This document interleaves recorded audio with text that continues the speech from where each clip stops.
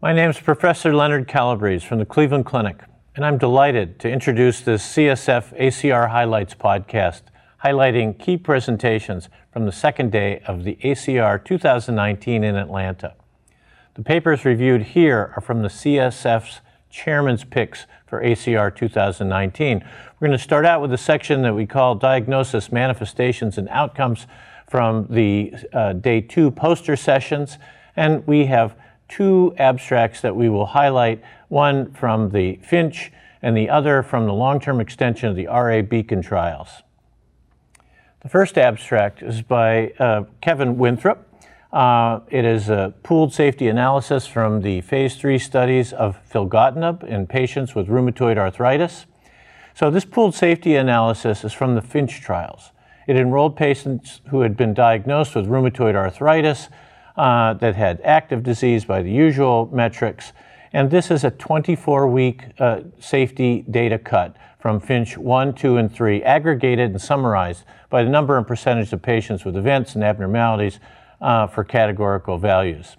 It's a lot of data here, but I will say that these studies showed a favorable safety and tolerability profile for filgotinib in RA, both as monotherapy and in conjunction with methotrexate and conventional synthetic DMARDs. At week 24, the frequency of the most concerning adverse events were minimal, and the most common adverse events were the ubiquitous upper respiratory and nasopharyngitis. Laboratory abnormalities occurred at similar rates with filgotinib and placebo. And one of the interesting things about this study is that at this point in time, there appears to be no palpable zoster signal. Finally, an examination of MACE events, DVT and PE was low and similar across these groups. The next abstract is by Mark Genovese from Stanford and colleagues, patient disease trajectories with baricitinib at the 2 milligram dose in patients treated with rheumatoid arthritis and who were inadequate responders to biologic DMARDs. This is the RA Beacon trial where BARA2 demonstrated clinical efficacy in biologically DMARD incomplete responders with RA. So they looked at the response to baricitinib 2 milligrams and described some of the demographic and clinical characteristics that might predict outcomes at week 24 on an observed basis. There's a lot of data again here, but they broke this down into 3 observed patterns. Basically a prompt response, kind of an intermediate and a more refractory populations. Majority of patients with baricitinib 2 milligrams achieved a good response. That was the group 1, group 2, virtually 2/3 of these patients. They experienced 50% improvement by CDAI at week 12. Patients with less response, the more refractory group, group 3, tended to be more treatment experienced with more pain and worse physical function at baseline. I think this has a lot of validity based upon what we know about these trials. The distribution of HAQ-DI, pain, tender and swollen joints showed a trajectory similar to the corresponding groups that I've discussed above. So the next cassette here is RA Treatments Poster 2 on established treatments. So there are 3 picks in this group of abstracts focusing on JAK inhibitors, TOFA, and BARA. First by Peter Taylor and colleagues looking at baricitinib, suggesting it may provide better pain relief across all disease activity levels when compared to placebo and adalimumab in rheumatoid arthritis. So this is a post hoc analysis of the relationship between pain improvement and disease activity in baricitinib compared with adalimumab and placebo. This is the RA Beam trial, large trial, 1,300 patients, randomized to placebo, ADA, or BARA. And again, this is at the 4 milligram dose. We're primarily looking at pain that was assessed on a visual analog scale of 0 to 100. Conclusion of this was that baricitinib provided additional pain improvement versus placebo or adalimumab when disease activity was controlled and across all levels of disease activity as measured by these traditional markers. I think this is a really interesting and provocative finding, suggesting that kinase inhibition, this central hub of immunomodulation, may be providing more than traditional immunosuppression. That remains to be proven. The next abstract by Stanley Cohen on the efficacy and safety of tofacitinib, the modified release 11 milligram once daily version, which is now increasingly available and utilized, plus methotrexate in patients with an inadequate response to methotrexate. This is an open label study of the global phase 3-4 methotrexate withdrawal study. So this preparation, the tofacitinib once a day, 11 milligram tablet, was approved in the US in 2016 for the treatment of methotrexate IR-RA patients. The oral shift study was the first global study that examined the use of this agent plus methotrexate. Almost 700 patients received open-label tofa once daily plus methotrexate for 24 weeks. Those achieving low disease activity at week 24 entered the double-blind methotrexate withdrawal phase, and a variety of outcomes were examined. The bottom line of this study is that tofacitinib 11 milligrams is comparable to the BID dosing in virtually all parameters. There are no new safety risks observed, and thus I think we can feel quite confident that the once-a-day tablet is equivalent to what we've had before.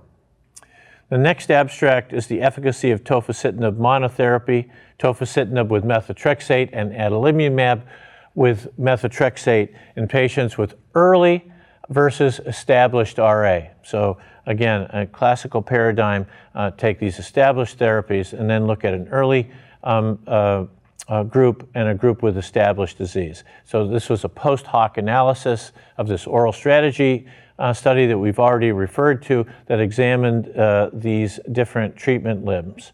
The methotrexate IR population was randomized 1 to 1 to 1 to receive tofa 5 milligrams BID, tofa 5 milligrams BID plus methotrexate, or adalimumab 40 milligrams every 2 weeks plus methotrexate, and methotrexate used in the established standard doses. And then they looked at the question, what happens if you look at early versus established disease? Well, I think it should be no surprise in certain parameters that efficacy was similar for tofa monotherapy and in combination with methotrexate in early, and significantly higher with tofa and methotrexate in established RA. All right, so one observation. Interestingly, adalimumab plus methotrexate was numerically, but not always significantly more effective than tofa monotherapy in early RA. So this question, is tofa monotherapy the same as adalimumab plus methotrexate? Certainly, the null hypothesis was not rejected. Adverse event rates were similar regardless of baseline disease duration. And these findings, especially in established RA, are consistent with the conclusions of the primary analysis. Turning our focus to spondyloarthritis, including psoriatic arthritis, there was a robust poster session, and there were a number of picks here to dive into. The first by Professor Peter Nash on the impact of time since the first diagnosis on the efficacy and safety of tofacitinib in patients with active psoriatic arthritis. In the Opal-Broaden study, patients received tofa 5 milligrams or 10 milligrams BID. Now we're talking about 10 milligrams BID, a dose of some concern here, or placebo, in patients who were with PSA who were inadequate responders to DMARDs. Patients were then stratified whether they had PSA less than 2 years or more than 2 years, and the groups were about 100 in the less than 2 years and 200 in the greater than 2 years. They looked at efficacy, some quality of life measures, and skin outcomes, and examined safety. So for patients with active PSA, the efficacy of tofa was greater than placebo, irrespective of disease duration, which is good. However, the placebo response was greater in those that had the disease less than 2 years versus those that had a disease greater than 2 years. And I have to think about that, but I find that an interesting observation, and whether that research involves mechanisms of the placebo response or whether this is about patient characteristics remains to be seen. There were too few numbers in the less than 2 year group to do a lot more analysis, and the safety outputs were similar across these groups. The next abstract on the effect of tofacitinib on residual pain in patients with psoriatic arthritis. And again, a recurrent theme. All the jacatinibs are now wanting to look at some of these domains like fatigue and sleep and pain. I think it's very interesting by Professor Maxime Dugados and colleagues. The background of this is that current treatments for PSA have proven effective in reducing patient-reported pain. However, residual pain often remains. Descriptive analysis from the Opel-Brodin evaluated residual pain in PSA patients whose inflammation was attenuated after 3 months. So they took the people that had the best relief of their inflammation and asked about, what is the output of pain effects here. Patients were randomized to tofa 5 or 10 milligrams BID or adalimumab once every other week or placebo. Residual pain was considered as pain in patients with complete attenuation of inflammation by joint counts and acute phase reactants. Conclusions of this complex study, which I think you'll like to take a deeper dive into, was that in patients with PSA whose inflammation has been completely attenuated, tofa might have an effect on residual pain not obviously attributable to inflammation. So another chink in this jacatinib pain pathway. However, the sample population was small, no strong conclusions, more to come.